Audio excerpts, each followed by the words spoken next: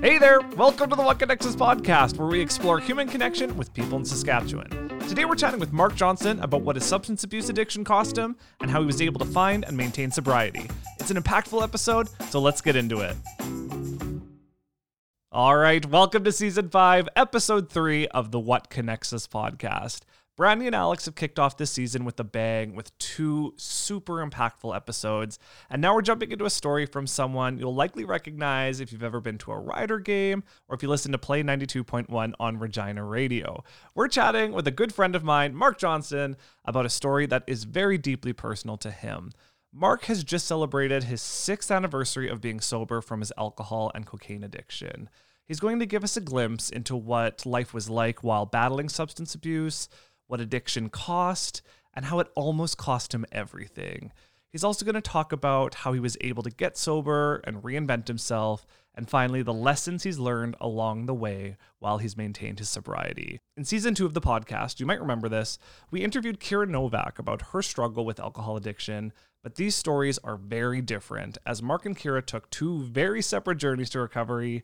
Mark also had a cocaine addiction, and Kira and Mark are in very different stages of their recovery, as Mark has had some time to reflect on both his addiction and his sobriety journey so far.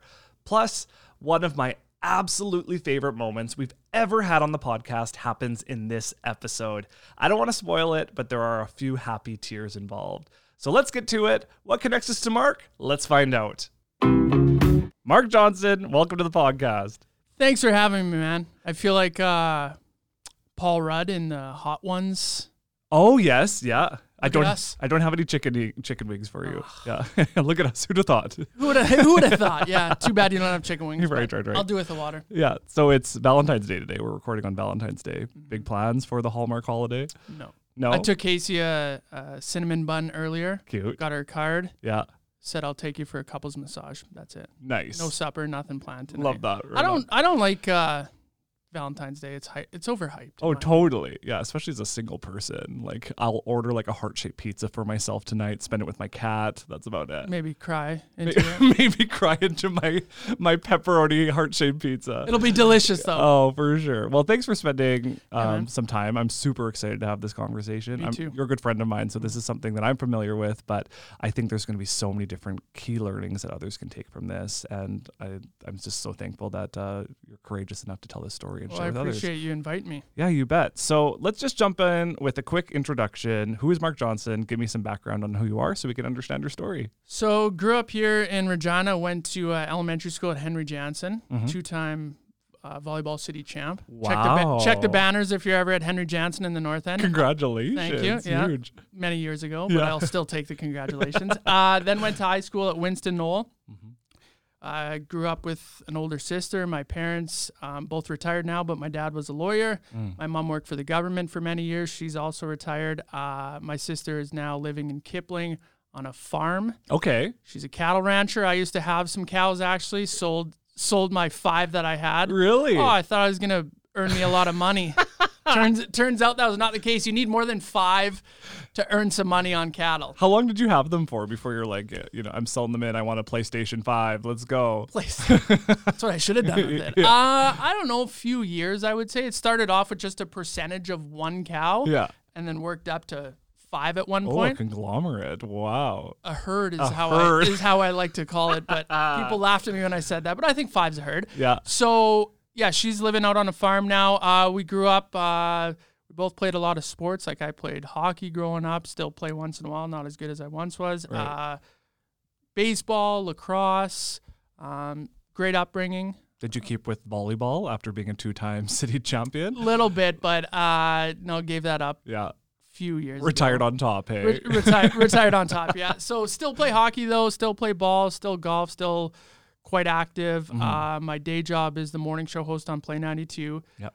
Also do the Rider in-game hosting. Hopefully be back for this upcoming season. Yeah. Don't know yet, but hopefully be back. So like to keep myself busy with that, and then girlfriend, cat, new house, lots going on. Love that. I didn't even realize that we have 2 in-game stadium hosts here. Look at us. Look at back us. to the Paul Rudd thing. Look at us. Who'd have thought? Awesome. So tell me, you mentioned a little bit about life growing up, but tell me a little bit about what it was like growing up for you and kind of how that played into your story or anything we need to know for that background information. It was a great upbringing. It was we were always able to play the sports that we wanted to play, didn't have to worry about where our next meal was coming from, that kind of thing. Two great parents. They ended up splitting up. I think I was 17 when they like officially split up. But no, it was a great upbringing, and yeah, it was good. Gotcha. So our story today is going to be how you're surviving substance abuse. And I've heard you say before, I remember the first time I got drunk. I knew that I drank differently than anybody else. Take me to that moment and tell me what that means a little bit. So yeah, the first time that I got drunk, it was in a park in Lakeridge, and we had Molson Cold Shots. Remember those? Yeah. Those quick ones. I think, was there 4 in a case maybe or something? And me and a buddy split them and got wasted. But yeah, early on, I knew that I think more so looking back, maybe I should say that I knew I drank different than everyone else, because it was, for me, it was like when I started, I couldn't stop. It was binging, right? It wasn't like I was needing to drink every day of the week, but when I started to drink, I didn't know when to stop. Right. I couldn't stop. From the time that, I started drinking at 15 until the time I stopped at 25, I just had no self-control. And it's funny now that I understand that a little more. I see that in other aspects of my life as well. Like even when it comes to eating candy, it's like I open up a bag of candy and I will not stop until that bag of candy is done. Right. And I know when I start eating it that I'm going to feel terrible when I'm done it. Yeah. But that doesn't stop me. And it was the same thing with alcohol. It's like I know that this isn't going to end well. Right. I'm like, it's in front of me. Why am I just going to let it sit there? I'm going to drink it until it's gone. Right. And so you hear so many different definitions of alcoholism or what is an alcoholic. We had Karen Novak in here, and her experience with alcoholism was that it was like an impulse control. It was like I think she said that it was like a light switch that or not necessarily a light switch, a switch that was broken. Like she couldn't turn it off. The moment that her mind said, I'm going to drink, she couldn't like turn that impulse control off.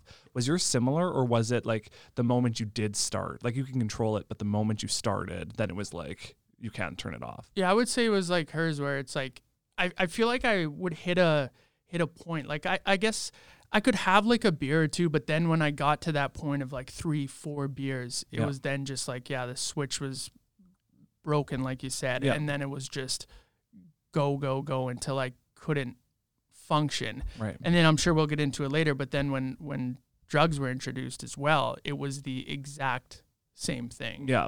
So was this like throughout the week as well, or is this like a weekend, like you are going out with friends and then that kind of triggers it to really ramp up? It was mostly weekends. And I think that's the thing that people may not understand, right? There's that like stigma around alcoholism and alcoholics, and a lot of people think, oh, it's someone walking around downtown that has a brown paper bag. Yeah. That's not the case. You can be an alcoholic and just be a binge drinker, right? Where it's Friday, Saturday, and it's just go until you can't go anymore, right? Totally, yeah. And I think that people don't understand that. And I think that people also, when you're younger, they don't think that maybe it's a problem. Like you see a lot of kind of older people and even AA meetings and stuff like that. It's like, oh, I'm young. It's just kind of what we're supposed to do when we're young. And that's just, it's almost glorified, right? Like, and it 100% is. And it's funny you say that, because I brought this up before where, and I'm going to kind of sound like a bit of a Debbie Downer here, just like a Karen, if you will. But if you see sports teams win championships, media always focuses on that, like one person that's partying so hard for 7 days after they win the championship. Alexander Ovechkin, when they won the Stanley Cup.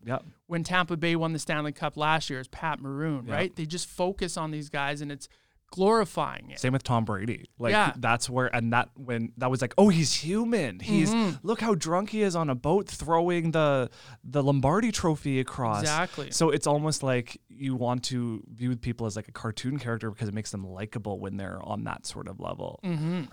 And it kind of ties into just our society revolving around alcohol as well, right? You think win a championship, drink, birthday drink, job promotion drink, anniversary, Valentine's Day, let's go out for a nice supper and get a bottle of wine or whatever, right? Like it's just so much of it, society revolves around alcohol. And on the opposite side too, hard day at work, drink. Somebody goes through a breakup, let's grab a drink. Like it is so ingrained into how we interact as humans. I know. So then when you're trying to get sober, for people trying to get sober, it's quite difficult because then kind of what do you do? Right. Do you, if you, especially in the early parts of it, when for me, I couldn't be around it. So I was trying to keep myself out of situations where I'd be around it. Well, what am I going to do then? It's literally, you go watch the Super Bowl, it's there. You know, you go bowling, it's there. It's just so hard to get away from it. And if you watch the Super Bowl commercials, it is like, it hits you at all angles. Booze. So did you find that you craved it like during the week, or was it more so like, it was like the moment, like the weekend started? Yeah, I think it was more so that when the weekend started, I knew it's like, all right, it's the weekend. This is what we do on the weekend, right? And I don't think it's that I didn't crave it, and it's not like I didn't drink sometimes during the week where it didn't turn into that situation. Yeah. But it was definitely like weekend, Friday, a switch goes, and it's like, all right, it's go time until Sunday, and then you're not going to feel very good Sunday, probably Monday, and maybe even Tuesday, right? Yeah, totally. Yeah. So I've heard you also talk about how you thought that you had to drink to be like the life of the party, and that was like expected of you. So when you look back now, where would you pinpoint the first moments of this destructive behavior and the warning signs that signal that this may be like a dangerous path for you? There were many things that happened that probably should have made me go, oh yeah, this is pretty destructive behavior, right? I think one that at the time it was just everyone was laughing and it was funny, but out at Craven, I don't know what year it was, but we were walking down a street at Craven and there was a vehicle behind us honking and kept honking. It wanted us obviously to get out of the way because we're just walking in the middle of the street. Yeah. And it ended up being the police, and they jumped out of their vehicle, and I said some not so nice things as they were getting out, and they end up handcuffing me, putting me in the back of the truck, taking me to Lumsden, and I ended up spending 12 hours in Lumsden. Like and in the drunk tank. Okay. Yeah. And it's like that's something that when I was in my early 20s, it's like, oh, ha, ha, ha kind of thing. But it's like, that's not normal, or that's not funny, right? Yeah. That's getting yourself in a situation that you don't want to be in. So looking back now, you say like, this is not funny. Like when you were in the drunk tank, what was going through your mind? Were you like proud of this, or like what was going through your mind back then? Yeah, definitely wasn't. I wasn't feeling shame. That's for sure. It was more so like, oh, this is like a badge of honor. I'm going to go back to Craven and my buddies are going to be out there and we're going to laugh at it, which we did. Right. But yeah, now looking back, it's like, no, that's not a badge of honor. No, that wasn't cool. Like that could have been, it could have been worse, or, you know what I mean? It's just, and not only that situation, but yeah, there were so many situations that made me, now looking back, but not at the time, be like, why? Like that was just, that wasn't normal behavior, but you almost justify it, right? Totally. Like, oh, you were being young and drunk. And like when you're that age, all you want to do is like fit in, have friends, have stories told about you. And what happens is those stories are usually like how you were the life of the party, or so it's easy to see how you can kind of tie your identity towards that behavior and feeling like you needed to do different things like this. Yeah, and I saw like you see people that maybe are a bit older than you, and they're like, man, it just seems like they're the life of the party. Like that's what I want to be. And then you think that you're the life of the party, but then later you realize like people say stuff, and you're like, oh man, I wasn't the life of the party. I think more so people would like see me and say like, oh my God, let's go.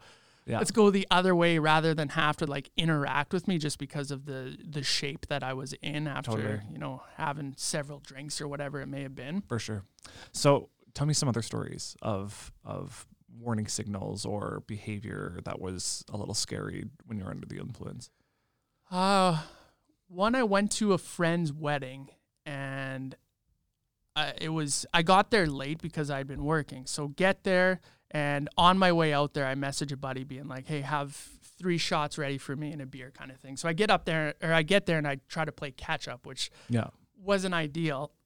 And I end up blacking out, and then I wake up on the floor of this house, and I look around.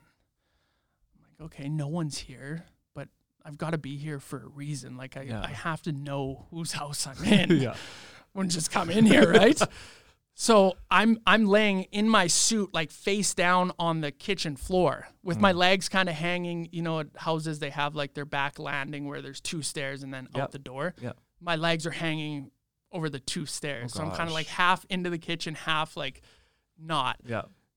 So I get up, and it's pretty early and I'm still kind of foggy. So I think, all right, well, I think I know whose house this is. I have to. So I get up and go into the bedroom and get under the blankets and pull the blankets up and fall asleep. And then I wake up a few hours later feeling a little more clear-headed. And I think, okay, I still don't know whose place this is. So let's see if we can get to the bottom of it. But you like Goldilocks the place? You're just like, I don't know where I am, but I'm going to sleep in the bed now. Oh, yeah. Well, I needed a more comfy place to sleep than the kitchen floor in my suit. So I'm pretty sure I took my suit off. Like I made some pot of coffee. Made myself right at home, right? And I get up from the bed and I'm looking around, and again, no one's there, and I see some mail, so I grab the mail and I look, and that doesn't look familiar. So then I don't have my like phone, wallet, like I don't have anything. So I think, okay, well, let's put my shoes on and exit the place and let's see where I am, kind of thing. And I figure out where I am, and I start walking, and then I actually end up seeing someone I know. So they pick me up and I say, hey, can I borrow your phone? I need to call my phone. I call my phone, and the person that answers says, yeah, I have your phone. Like, go home. I'll give you my address, and then you can come pick it up later. So I go home and get her address, type her address into Google, and her house is here, and the house that I ended up in was right next door. Oh, wow. So I took a cab ride with the people that had my phone, but then I didn't have a wallet. So I think the cab driver was like, get out. And I thought that I was going into their house, who I shared the cab with. And I went into some complete stranger's home. Complete stranger. Yeah. Passed out on their kitchen. Yeah. Slept in their bed. Yeah. And then exited. And they, to this day, they probably have no idea. No. So it's like, that's like, yeah, right? It's like, that right there should have been like, all right, man, you're done. This is not normal, right? Yeah. But instead you probably went home, texted your friends and said, you'll never guess what happened to me. Yeah. And then you kind of laugh at it. And it's like, that could have been breaking and entering, whatever. Exactly. Right? Yep. Yeah. It's scary. So if one addiction wasn't tough enough, you started experimenting with cocaine when you were 21. Tell me about this. So started experimenting with drugs, and it was cocaine, and started at 21, and then that just kind of spiraled into, using once in a while, and then, every weekend, and then, started getting into weekdays. And again, it was the same kind of thing, like I said to you, with the alcohol, and now with candy or ice cream or whatever it may be. It's just, I couldn't stop. If it was in front of me, I was doing it until it was gone, and then trying to figure out like, oh, how are we going to get some more, right? It was just, that's how I'm wired. And so what was the first time like you were in Mexico, right? No, the first time I was in Assiniboia, actually. Okay. Yeah, but Mexico was near that time. Okay. Like the first time, it wasn't anything like crazy that I can remember, but that time in Mexico, it's like something that I'll never forget. It's like a high that you're just like, oh my God. And even thinking back to it now, it's like, it's like something that I'll never forget. And even talking about it, because even sometimes people will ask me if I miss it, and I'm like, well, yeah. What is the difference between like the difference of experiences, or the different highs, or with cocaine compared to like alcohol? Well, cocaine just makes you feel like $1 million. Does it? Yeah. Like it the one in Mexico, it's like, the one that I remember so vividly, it's like did some, and then we walked out of the room and went down to watch the show or whatever it was. Yeah. And walking down there, it's like you felt like you could hear the background music playing in like a movie, right? And it's like slow mo. You're walking and the camera's like following you, and you just feel like you're like Baywatch. Yeah. Or like, have you seen the movie Flight with Denzel Washington? No, I haven't. Okay. Well, the opening scene is that he's walking through a hallway in a hotel, and it's similar to that, where you just makes you feel good. It makes you forget if you're dealing with this or that. It's just like makes you feel good, and I think that's obviously how people get hooked to it, right? Right. And it's such a high, but then also a very low. So are there any difference between the addiction side with alcohol and cocaine? For me, no, I would say it was the same. And when I started doing cocaine at 21, it was a certain, like I mentioned earlier, it was like when I had like that 2 or 3 drink, when I hit that range, that's when it also, the switch was like, okay, let's get some cocaine too then. And Gotcha. and then it was like all night doing both until it was gone. Gotcha. So did you do cocaine during the week as well? Or was near it near the end it started getting into the weekday, which again, I don't know how I justified doing that, because I mean, doing it every weekend is not good. Doing it in general is not good, right? But it's just, it's a weekend, and it's just once in a while during the week, and always justifying the use, and then kind of surrounding yourself with people that are doing it like you're doing it, so you can justify it. Yeah. So you would wait to do cocaine with other people as well, or was it like, would you do that one by yourself? I would do it by myself. Yeah. But mostly it was with other people. Gotcha. Yeah. What do you remember thinking, like, when you were by yourself or anything like that? Like, why am I doing this by myself or anything like that? Or did this become so normal to you? No, during that, like 2015, I stopped in December of 2015. And a lot that year would be me saying, why am I doing this? It's making things a lot worse than it is making it better, right? Right. Because at that time, dealing with a breakup, you would just sit there and be like, this isn't, like, even if you were with someone, if I was with someone else doing it, this isn't helping. It's making it worse. Yeah. So when you're sober, you're like heartbroken, you're depressed, you have all of these horrible feelings. So it's like your mind connects, well, when do I feel best? Well, it's when it's cocaine. Yeah. But like I said, when you're feeling good, you're feeling really good. But then when you come down, you're feeling just so bad. And I've said this before, that I was just feeling so bad, so alone, which I wasn't alone, but I was just feeling so alone that when I was in my basement a lot, I would have the TV on in my bedroom, and then the TV on in the living room. And then when I had to walk out to go to the bathroom, at least I had the TV there to like hear something, right? It was, and at the time, you don't really, I don't know, I didn't think about it as much as I do now, looking back and just analyzing everything. And obviously I was not in a good place, and I knew that at the time, but really not in a good place. Totally. It's like you're afraid to be isolated that moment, but then you start intaking more booze and cocaine, and then you do things that pushes people away, and it almost becomes a self-fulfilling prophecy. So you've called cocaine a rich man's drug. Not me. That's just in general. People call I have it that. heard you say that. Say that? Okay. It's not my term. Sure.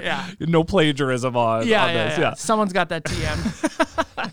So help me quantify what that cost of addiction looks like. Break down the costs that come with it, because I have no idea how much it would cost. I don't even know how to ballpark it. Let's say, if you're going out on a night, and if you get a gram, say that's $80, and that's going to last me 30 minutes kind of thing. Really? Right? Or an hour. Yeah, maybe it's been so long, so maybe I'm undershooting it, but it wouldn't last you very long. So it can add up so quickly.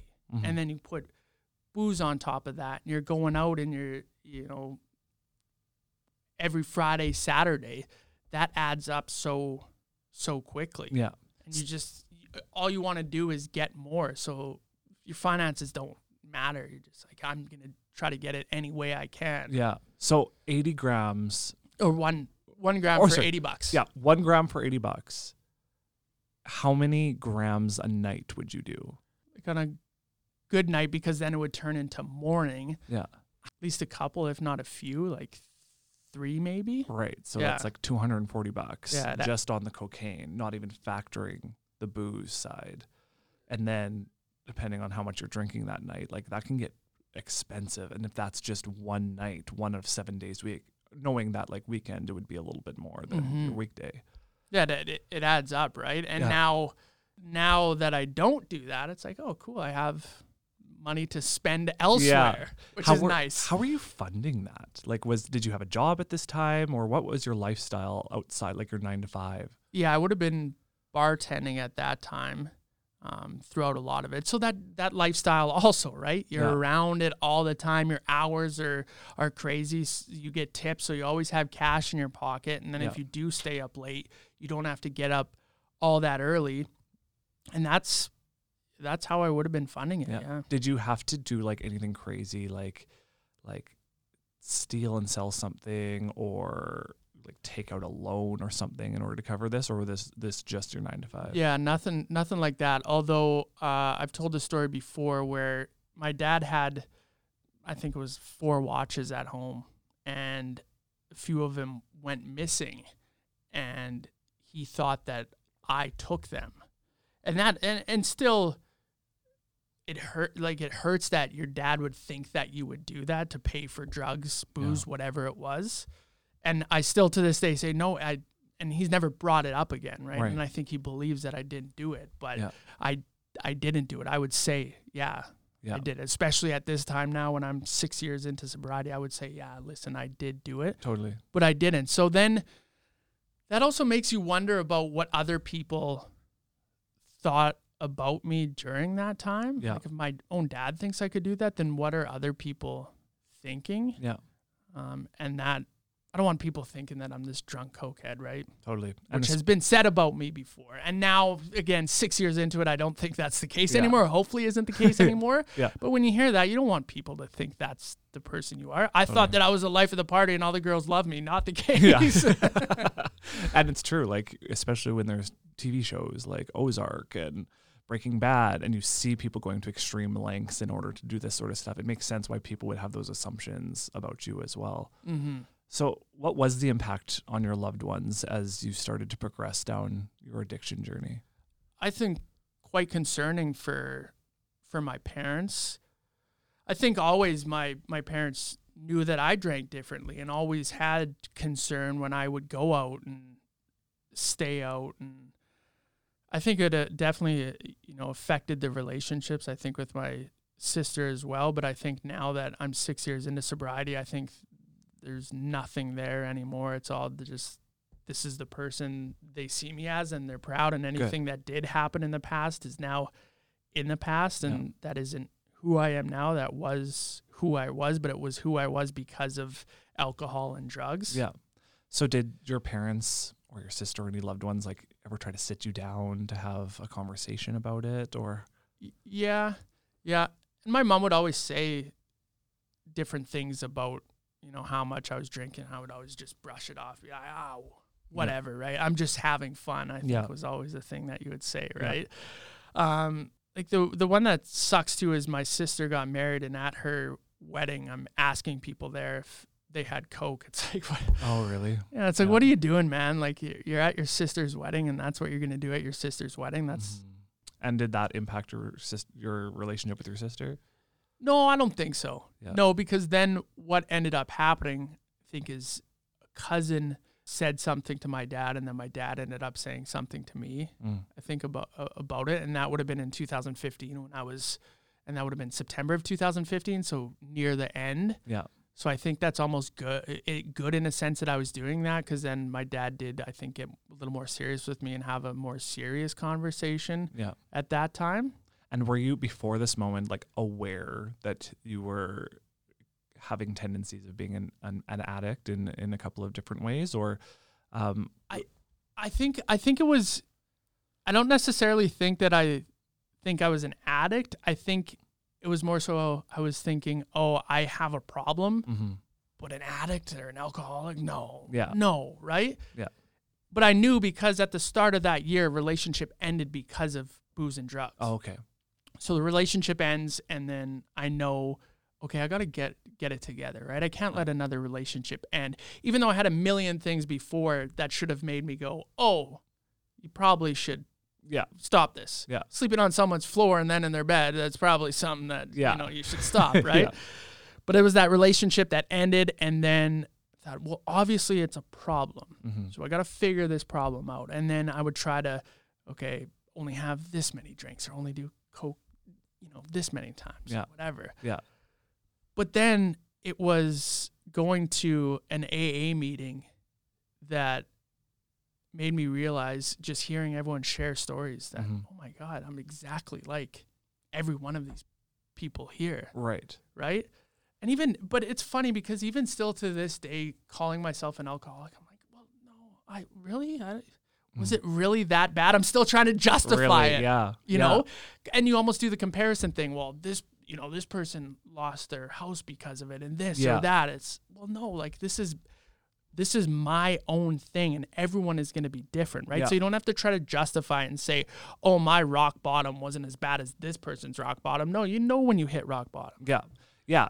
And just because you almost caught yourself sooner before you went down that path doesn't mean you're on your way there. And somebody else who is in that AA meeting is telling all these stories. They might just not have caught it around the same time you did. Right. And I'm glad I caught it when I was 25 years old. Yeah. Because I imagine if I was still doing that now at 32, I wouldn't be sitting here with you. I wouldn't, have the house that I have with the girlfriend that I have and the cat and the job and this and that and friends like you. I wouldn't. Right. Yeah. So I'm glad that I caught it at 25, because some people go all until their 60s or 70s or whatever it may be, and finally think, oh my God, and then it clicks. Totally. And I'm glad it clicked now, because I didn't want to lose the career that I have, which I love, so many different things. For sure. So let's talk about 2015. We're kind of in there at the moment. It took you a few tries to quit. Yeah. And tell me about trying to quit on your own and why it wasn't successful. Because alcohol is a powerful thing, as is drugs, right? As are drugs. So you try to say, well, I'm going to just, have a couple of drinks tonight, or, you try to do it yourself, and it's just not, it's not going to work. You need people there to support you and hold you accountable as well. And at the same time, you really need to get serious about quitting too, which I think at the start of 2015, I think I was, but not as serious as I was as the year went on and as I had a worse and worse year. So you need those people there to hold you accountable, and you need different things like AA meetings, which I'm not a huge fan of them. I don't go anymore, but they helped me at the time that they needed to, which is the most important thing, right? Yeah. Now they don't serve a purpose for me, and now I don't go, but someone else might want to go, and it might serve a purpose for them, which is fantastic. Yeah. Me, I go to a counselor, whatever, talk with people. Like, this is great for me to be able to talk about it like this too. Yeah. Yeah. It's almost like AA serves. Kira talked about how she had this feeling of terminal uniqueness, where she felt like her situation was so far gone and her problem was separate than everybody else's problem. Yeah. She was like an extreme case, and she wasn't able to be saved. Whereas then you go to AA or a rehab treatment facility or things like that, and you realize that people are in your shoes and you can learn from each other, and these shared experiences are so important. Yeah. Is that kind of how you felt when you went to AA? Yeah, because you want to hear stories of other people, and you're like, oh, then my what I'm going through isn't just what I'm going through. Because I think all of us can get in that situation where whatever we're dealing with, it feels like it's just us dealing with it, right? We just get in our own heads and we think like, oh, this is just a me thing. Totally. So for that, and the one reason why I wasn't a huge fan of AA is because I looked around, and even though I related to all of them, which was great, they were all much older than me. So I kind of want to be able to talk with like Kira and someone my age, right? Yeah. And I think that's why it's so important for people like her. And I'm happy to come on here and do this too, because people then see if you're 25, 21, 32, whatever it may be, there are people our age that are getting sober, and you don't have to wait until you're in your 50s, 60s, whatever. For sure. Take me to your first steps, the beginning of the journey that you're on now in recovery, at the end of 2015. Tell me about putting down the bottle, no more cocaine. How did this process begin? So December 28th, I had my last drink, Ryan Ginger. Yeah. Which was good. Remember exactly where I was, and Right. yeah, it was good. And then the next day, it was almost just like, hey, this is it. Mm-hmm. I'm doing it now. I've said it before. I'm like, this was a brutal time to stop. December 29th, you got the New holidays, Year's, New Year's coming up, all that. Yeah. But I was determined then. I don't know what it was, but I was determined then. This is it. And That's kind of what happened to me when I came out, though. Like, I came out on December 31st. Oh, did you? Yeah, it's like Was the it? end of a chapter. Yes. January 1st is I am starting fresh and I'm taking control of this narrative. And I think exactly. And maybe that's why it was like December 29th, because I don't want to do it on like a New Year's resolution kind of thing. So yeah, you start a little early and then went to a New Year's party, but I went to a New Year's party that I knew there wasn't going to be much drinking at. Right. Did that and just tried AA and went to some AA meetings and just talked with a bunch of other people. A friend, Pete, who's been sober for I don't know how many years, but chatted with him about it too. Just talked to as many people as I could and listened and went to, counselor and still do that. And just had coffees with different people and just hear, again, what works for people, because then you can take some of that and work it into what you're trying to do. And again, if it doesn't work for you, then it doesn't. Totally. And then if it does, great, keep doing it. Yeah, it's almost like whether it's a treatment facility, whether it is AA meetings, whether it is having conversations, whether it's going to a counselor, it's almost like school, right? Where some people learn best from going to a classroom setting. Some people would like to take the textbooks home and read it that way. We all interpret and relate to and take our next steps based on so many different sources. Exactly. Yeah. Yeah. So did you know your last drink was your last drink? Well, I knew that time I wanted it to be my last drink. Yeah. But I don't think I could tell at that time that it was going to be now 6 years later and I was still going to be sober. Yeah. But man, I'm glad that was my last drink. But back to, do I miss it? Yes, of course. And those temptations are always there. That's the problem too, is even though I've been sober for 6 years, those temptations are always going to be there. Yeah. And that can be tricky sometimes. Even over Christmas, we had people over and there was booze there, which I'm fine with. Yeah. But then after a while, I was opening the fridge and that booze was still in there. And it's so, you test yourself, like, okay, I'm seeing it every day now. Yeah. But then those thoughts come in. I could have a drink and no one would know and this and that. So then I text Casey or just say to her, like, hey, can you take these out of the fridge? And of course she's like, yeah, and gets rid of them. And then that temptation isn't there. And that temptation is going to be there with me for the rest of my life. Yeah. And I think that can kind of be a scary thing too. And that's something that's why talking with other people is important and seeing what they do to kind of calm that voice down and drown that voice out a little bit. Yeah, normalize it. Remove that terminal uniqueness for sure. So is that temptation still like just as strong as it was from that first couple of days, or? I would say it was stronger then than it is now. I would say the voice isn't like before it was a 10 kind of thing. Now it's not a 10, but it's definitely still there. But rather than it being a 10, it's a little quieter. And now there's a voice on the other side that's saying, don't do it, right? You got that voice because I've put so much time and effort into this.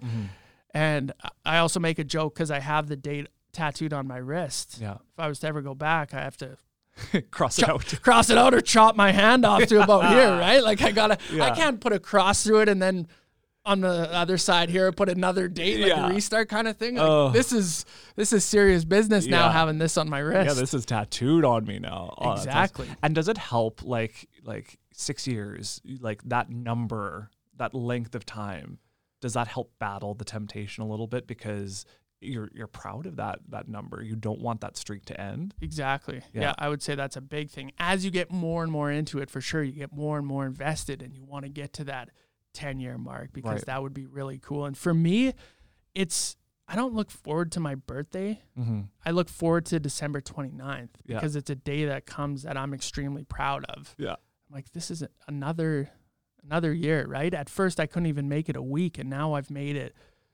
6 years. This will be 7 years. It's something that I am truly proud of, and I don't think any of us do it enough where we just sit down and let ourselves be proud. Yeah. It's okay to be proud and boast a little bit and be like, this is an awesome accomplishment. Exactly. Give yourself a pat on the back. It's okay to do that, right? We're always self-talking and beating ourselves down with different things. It's okay to sit and say, this is an incredible accomplishment, and I'm really proud of it. Totally. I've actually heard you say the opposite a couple of years ago, where you said, I'm just really hard on myself. I don't know if I am proud of myself yet. So as you've gotten longer in your sobriety, is this something that you feel a little bit more now of? Is pride in yourself, or getting so far past that tough time in your life? Yeah, I think maybe at that time it was probably thinking back, and those stories and what I did were still maybe a little bit fresher in my mind, where now those are more in the rear view mirror. Mm-hmm. And I think just in general, I'm getting better at letting myself be proud about that, and just in general accomplishments, trying not to be as hard on myself. Yeah. Although I think I still am. Because even sitting here in the podcast, and now I don't know how far into it, but I'm thinking like, oh my God, did I say something that I'm going to regret, or like that was so stupid, this or that? Like, it's so easy to get into your head, right? Yeah. Did you find it difficult when you did put down the drink? Your lifestyle had kind of shaped around this behavior. Mm-hmm. Did you have to change your friendships, your paths to work, or different things like that in order to make this a little bit more easier for you? Yeah, I was definitely changing friendships, and a lot of the people that I was hanging out with regularly during that haven't really been around. Yeah. So were they really friends? I think it was just we had that thing in common that we liked partying and having fun, that kind of thing. Yeah. So definitely had to change that, and distance myself from social situations where there was going to be a lot of booze around for the first, I don't know how long it was, but it was quite a while, because it was just that temptation was there, and I didn't want to test myself because it was too early on that I would cave in to the temptation, where now I'm fine going to weddings and going to this and going to that, and booze being around. Yeah. But the people that are closest to me, like my best friends and stuff, they don't care. They like me better now than... Oh, for sure. Oh, yeah. Like, I had a buddy who was becoming an RCMP officer, and this was another thing that cut deep, but I totally understand it, where he said that he was thinking about just having to cut ties because I was just being such an idiot. And that hurts, too. You don't want to lose a friend because of it as well, right? Yeah. So I think that's another thing that I'm proud of, that he sees me, you know, in a different way now, where he can be proud to call me a friend, whereas before he probably wouldn't have been. I think, too, it makes me super proud of you, because it's one thing to be going down this path, but for you to reach back and take control of your life again and like summon everything you have in order to do that, I think that's so powerful. And it just shows you the resilience and that somebody can have in order for that to happen. So I think 1000% he would be so proud of you for that if he's seen you on both sides. Yeah. Yeah. Well, I appreciate you saying that. Yeah, for sure. So tell me about sharing your truth publicly, because I know what that's like, and it's scary, but it's also incredibly empowering. Very. What was that like, and how did that change things for you? It was awesome. Did it with the Storytellers Club, and I remember how I started the video too. Hey, I'm Mark, I'm an alcoholic. And I think that was the first time that I said it publicly. Yeah. Which, even just the words coming out of your mouth, mm-hmm. Same thing for you when you came out, probably. It's like, oh my God, like I said it. Yeah, exactly. Right? You're like, oh, it's a weight lifted off your shoulders. Yeah. So to say it and then just talk about it, it was great. And I think because people, you don't know what's going on with another person, right? So I think to publicly talk about it, I don't know, it was just people were like, oh, that's what he was going through. Oh, it's interesting to hear him talk about it publicly. And then people reached out and talked about if they were going through something similar, if a friend was going through something similar. And then that's something that you can talk about and share tips on how it worked for me and what didn't work for me, like that thing again, right? Sure. So it was really cool to do it, and I'm glad I did, because now it's led me to this conversation as well, to tell it even more, and hopefully more people kind of hear it, and hopefully they take a bit of this and it can help them. Yeah. It's like you shield that part of yourself because either you're ashamed of it or it doesn't feel real to you yet. And you're always afraid that when you reveal that news, people are going to either like shame you or look down on you or something. But what you realize is that people like you more because of it, because you're sharing such a vulnerable part of yourself, and people connect with that kind of messiness because it's super relatable. So messiness is life is messy, man. And you share that messiness and people are they appreciate that. They appreciate you just being honest and having honest conversations. And even though still, like I said, like sometimes I think it was because I didn't feel like it was real, and still to this day, why do my story isn't as bad as so-and-so's? Yeah. But I got to stop telling myself that, and everyone has to, where it's your own thing and you're dealing with your own thing. And if it's not working for you and you're hurting, then that's all that matters, right? Yeah. You shouldn't be ashamed and worried about what other people are thinking when you share it, because the support, right? And same with you. It's like the outpouring of support is just so, it's great. Totally. Okay, we're going to pause there really quickly. If you or a loved one is in a position where you need to check into a treatment facility or take some time to get better, there are options to manage things like mortgage payments and monthly bills in case you need to put your life on hold. I reached out to Terry Pitzel, who is the manager of financial services at our Fort Qu'Appelle branch, and I asked her, if I don't have access to my day-to-day banking for an extended period of time, what are some options that would be available to mitigate the risk to my financial well-being? This is what she had to say. You may experience an event in your life that makes it difficult or challenging to manage your day-to-day banking, such as extended travel or an unexpected illness. This can create stress, anxiety, and overall impact your financial well-being. It's important to have a plan in place to support you through such events.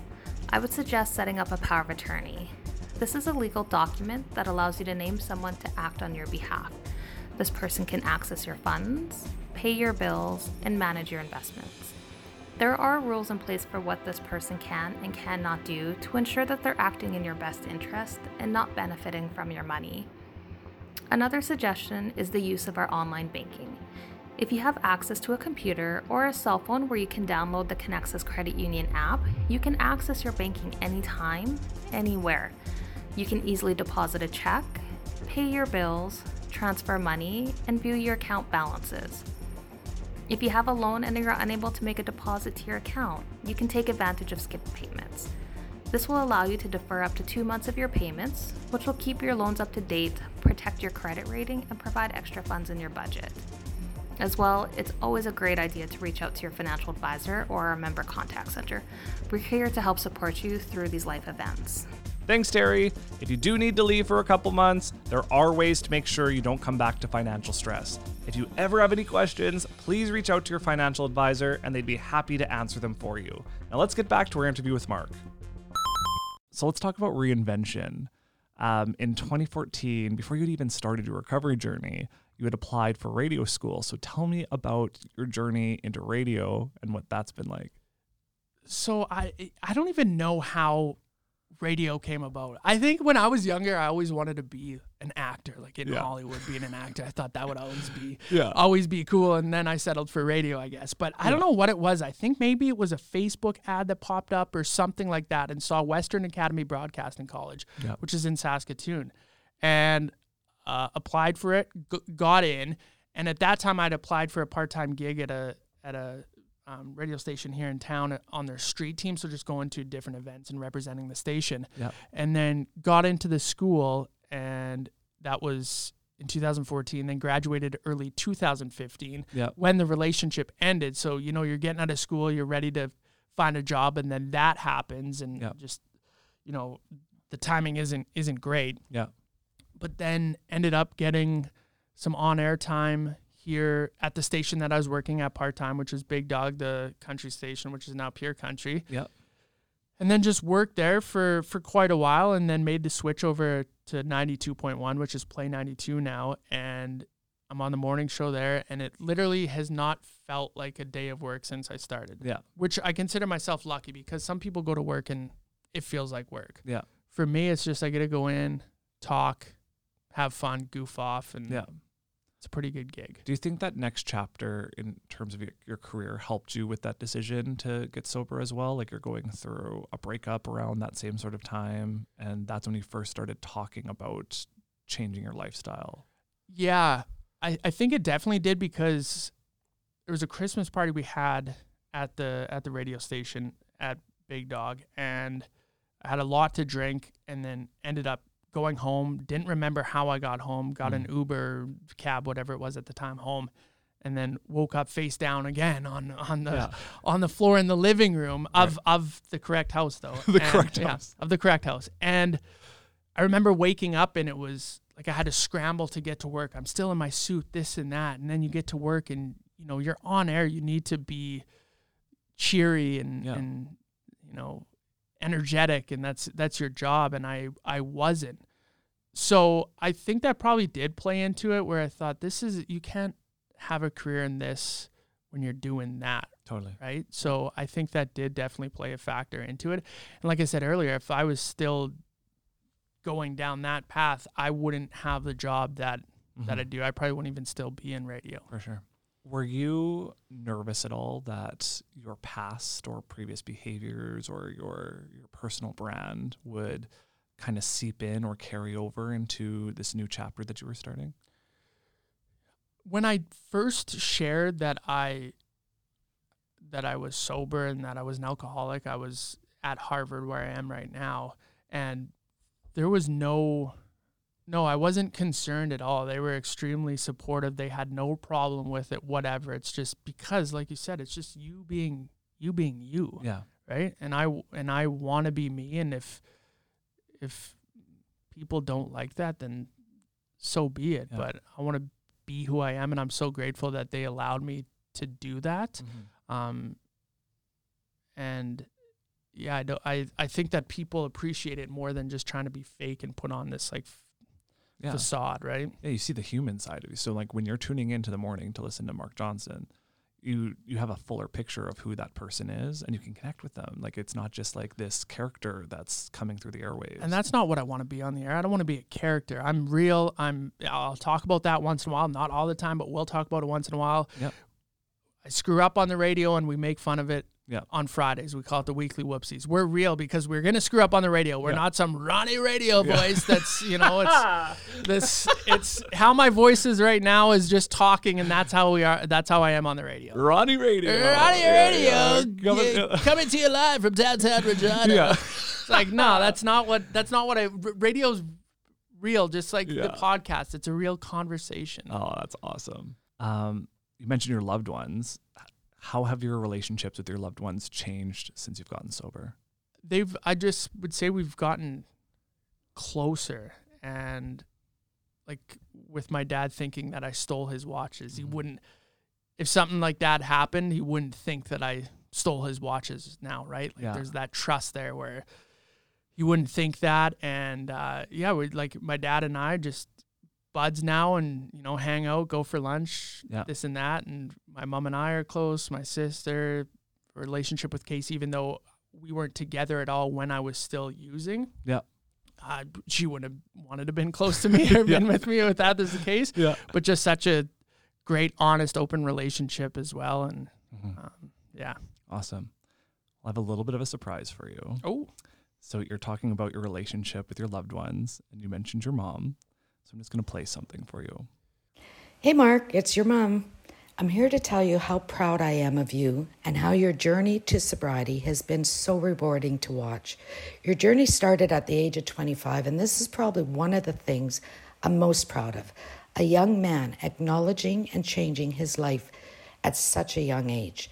The change and growth I've seen in the last several years makes my heart so happy. The endless volunteer work you do is incredible. Being sober has made you that person, that caring, funny, considerate man you are. I know you are inspiring to others who are struggling with addiction, and I love how you are opening up about it. Remember that fortune teller I went to many years ago? She knew nothing about me or that I had kids, but she told me I had a son and that you were lost. But the end, she did say, he will be fine and he is going to make it big. I already think you made it big by the great choice you made December 29th. I couldn't be more proud of you. Love you, bud. Was your goal to get me to cry on the What Connects Us podcast? I mean, yeah. How's that feel? That feels good. I've never heard her say all that stuff, so Yeah. that feels good. Yeah. I appreciate you. I don't know how you got a hold of her. I'm guessing through Casey, but I appreciate that a lot. Yeah. I appreciate you doing that. That was special. Yeah. She's supposed to be soaking up the sun down in Mexico, and she's inside on the phone leaving a message. That's really cool. He's soaking up some pride first. Yeah. That's what's happening right now. So having said that, we've talked about this pride in ourselves and our battle scars. So knowing that you have the pride of your mom and your family and Casey and the community and me, do you fully feel like that pride in yourself? And what when you think about your journey, what do you reflect back on? I still think I have a little bit of work to do by feeling that pride and really taking it in. I think hearing, what my mom said and hearing just what you said, I think that helps. But reflecting back, I would say that, that person at 25 from, 15 to 25 was lost, like my mom said, right? And to be able to now not be lost and really truly feel like this is who I am and this is what I'm supposed to be. And, to be able to have many great friends and to be able to support different charities here in town and to be able to work a great job and this and that is just come a long way in 6 years. A lot of things can happen in 6 years, and I look forward to, hitting that milestone of 10 years and then 15 and 20 and keep that going. For sure. Do you find that as you go, your view on sobriety changes a little bit? Yeah, I would say that it definitely has changed a lot. Off the start, it didn't so much feel like a lifestyle. It was just like this choice that I made and I wanted to get sober. Now it's my lifestyle and it's how people know me, right? And I go out and I'm not immediately like, hey, can I have a bow or a rye and Coke? It's, hey, can I get a soda water and a lime wedge? And I'm still able to have fun. In fact, I would say I have more fun now, and I've shared this story quite a few times before, but I was at a friend's wedding and I love getting up on the dance floor, right, and dancing. And at this wedding, I took my shirt off and swinging my shirt around. You got to do that at weddings, right? And the bride was kind of standing off to the side, and I guess a person there turned to her and said, "This guy is super wasted." And she said, "No, he hasn't had one single drink." But it's just like that. It's so much fun, and even to people are always concerned, like, oh, I don't want to drink around here. I'm like, no, do it, because then I can see that you're going to be hungover and not feel good and spending a bunch of money. And it reminds me why I don't do it. And I'm running a marathon tomorrow and I'm going to invest in my mortgage. I don't know about marathon, but I'm waking up early and feeling good. Yeah. I like the parody between when you're talking about like, you had no idea what your friends were saying about you and all that sort of stuff. So like 10 years ago, if somebody's like, look at that guy, he's wasted, they're like rolling their eyes and saying like, yep, that's Mark. Mm-hmm. And now it's like, no, he's not. Like, aren't you, like, isn't this fun? Like, it's cool to see that kind of change in your story just because. That's exactly what they would have done. You're right. Rolled their eyes and been like, that's now Mark. they're like, oh yeah, that's Mark. That's our Mark. Yeah, that's awesome. And that makes me feel good that friends can do that, right? It's not like a shame thing of, it's like, that's our buddy Mark. Exactly. So last question before we jump into some speed round questions. Reflecting back, what have you learned about yourself throughout this journey? Oh man, what have I learned about myself? Well, I've learned that, you know, you put your mind to something and you want to make a change in your life, you can make a change in your life for the better, right? You just have to be willing to do the work and put the time in and really commit to it. And I'm glad that I did commit to it 6 years ago, and I'm going to continue to commit to it and do it. So I would say that like resiliency, you know, strong will, I would say. Yeah, I would say that. Yeah. All parts of you. Yeah. It's like, we got to work on your pride. Yeah, The extra part, like saying, I am proud, I am resilient. Yeah. I am proud, I'm resilient. There you go. Okay, so I'm going to jump into some speedrun questions. These are a little bit lighter. These are things that, different ways that we can connect with you in different ways. So, question number 1. Who's your celebrity doppelganger? Macklemore. Really? That's what I've been told. My Twitter bio says Macklemore's long lost twin. That's what I've been told. You know who I think it is? I was watching the Olympics. You look like Shaun White. Shaun White. I've heard that before too. Yeah. I have, for some reason, have so many doppelgangers. Yeah. I don't know why. The Who guys. else? Carrot Top. This interview's over. Taking the headphones off. No, not Carrot Top. Yeah. Who's the guy that plays what's that TV show? The Mentalist? I've been told I look like that Simon guy. Baker? Yeah. Yeah. I don't know. Yeah, totally. I have so many doppelgangers. Yeah, that's awesome. I apologize for the Carrot Top comment. Yeah. No. Edit that out, please. Next question. So we've heard of side sleeping. We've heard of stomach sleeping. I've heard, I can't corroborate this, you're already discussed it. I can hear it in your voice. Sell me on the coffin sleep technique. See, now here's the thing. It's not, and that isn't a speed round question. This is, I don't sleep. I just like to be, I don't have my arms crossed like in a coffin. Yeah. They're kind of That's not what Casey said. Well, they're by your neck. They're by my neck. Yeah. It's comfy. Yeah. I mean, that's how you're going to sleep for eternity. Why not? Just practicing. Why not practice? And obviously, if they're going to put you like that for eternity, it's got to be comfy. That's why I do it. Yeah. For anybody listening, I got some dirt on Mark prior to from his girlfriend Casey, and she said, you have to ask him why he sleeps on his back with his hands crossed like he's in a coffin. Well, should we talk about the way she sleeps, or I mean, sure. his mouth open? That's me. Yeah. I feel like that's a little bit more relatable. I picture like the Addams family like sleeping in their coffins, and like you could be part of that if you continue with this method. It's comfy. I'll have to try it. I'll try it. I'll let you know how it goes. Yeah. Most embarrassing moment on the air. Ooh.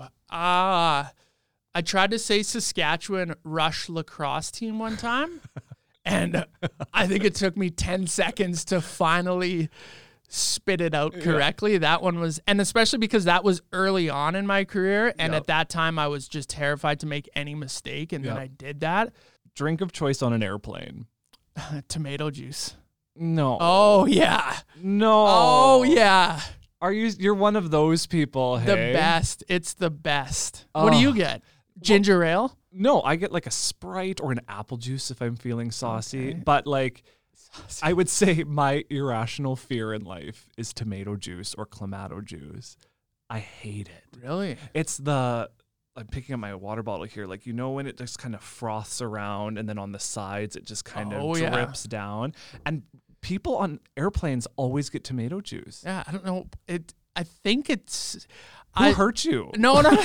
I think it's scientifically proven that it tastes better at 33,000 feet.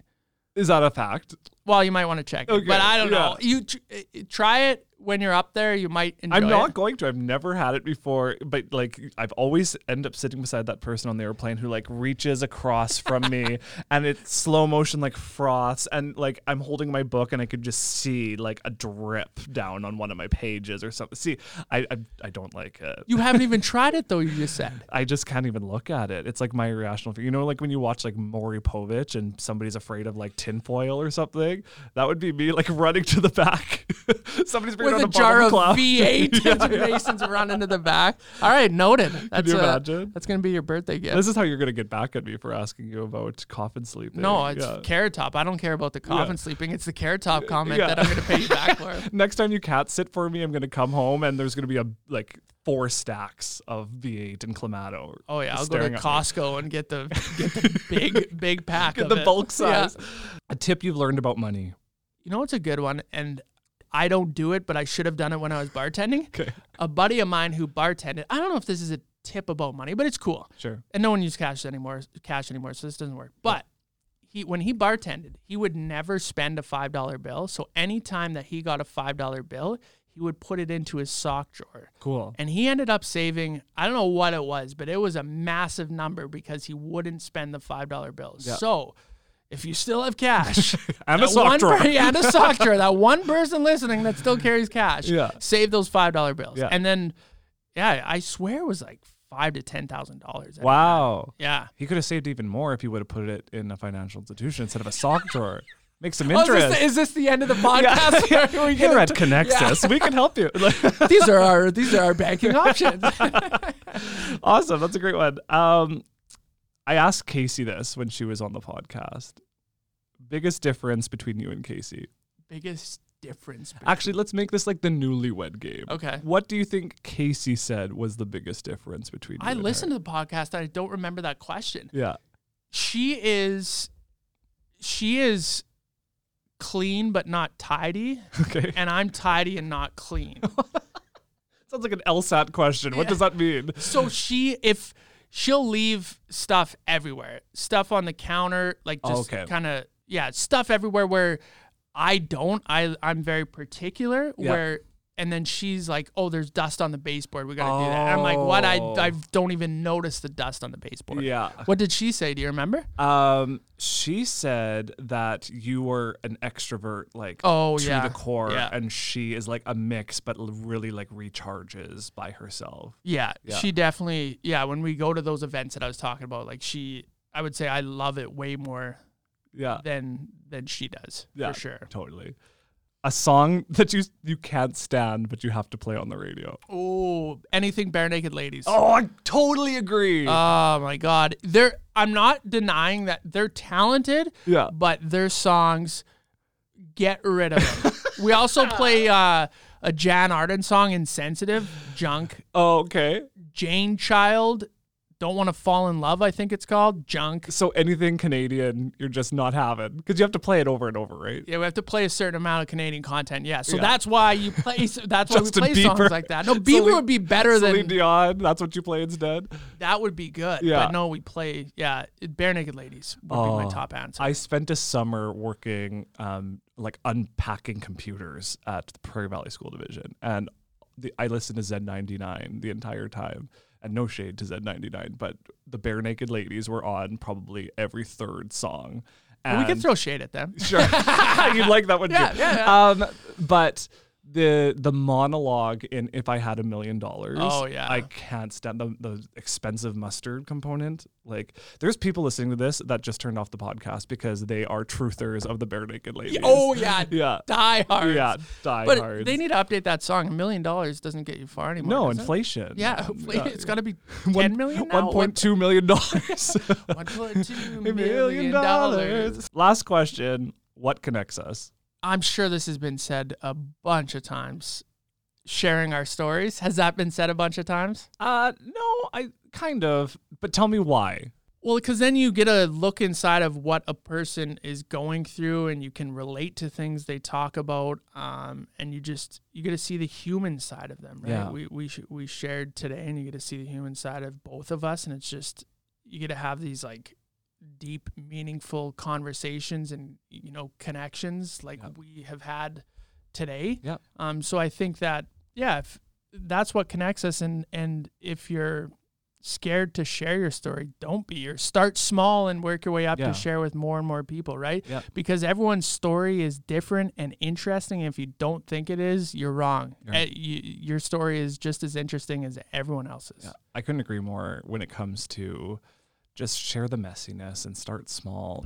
Nobody connects with perfect. I love that. Yeah. Messiness. Life is messy, man. Just share it, right? Yeah. Well, thank you for sharing your messiness with us, Mark. Like, what great perspective. And I admire you so much for how you've just recognized the path you were on and having the strength to jump on a different course that is lots of people would be scared to take down those steps. So I'm really proud of you, and thank you so much for sharing your story here today. I appreciate that. Proud of you. Yeah. Glad to call you a friend. And don't call me Carrot Top ever again. Right on.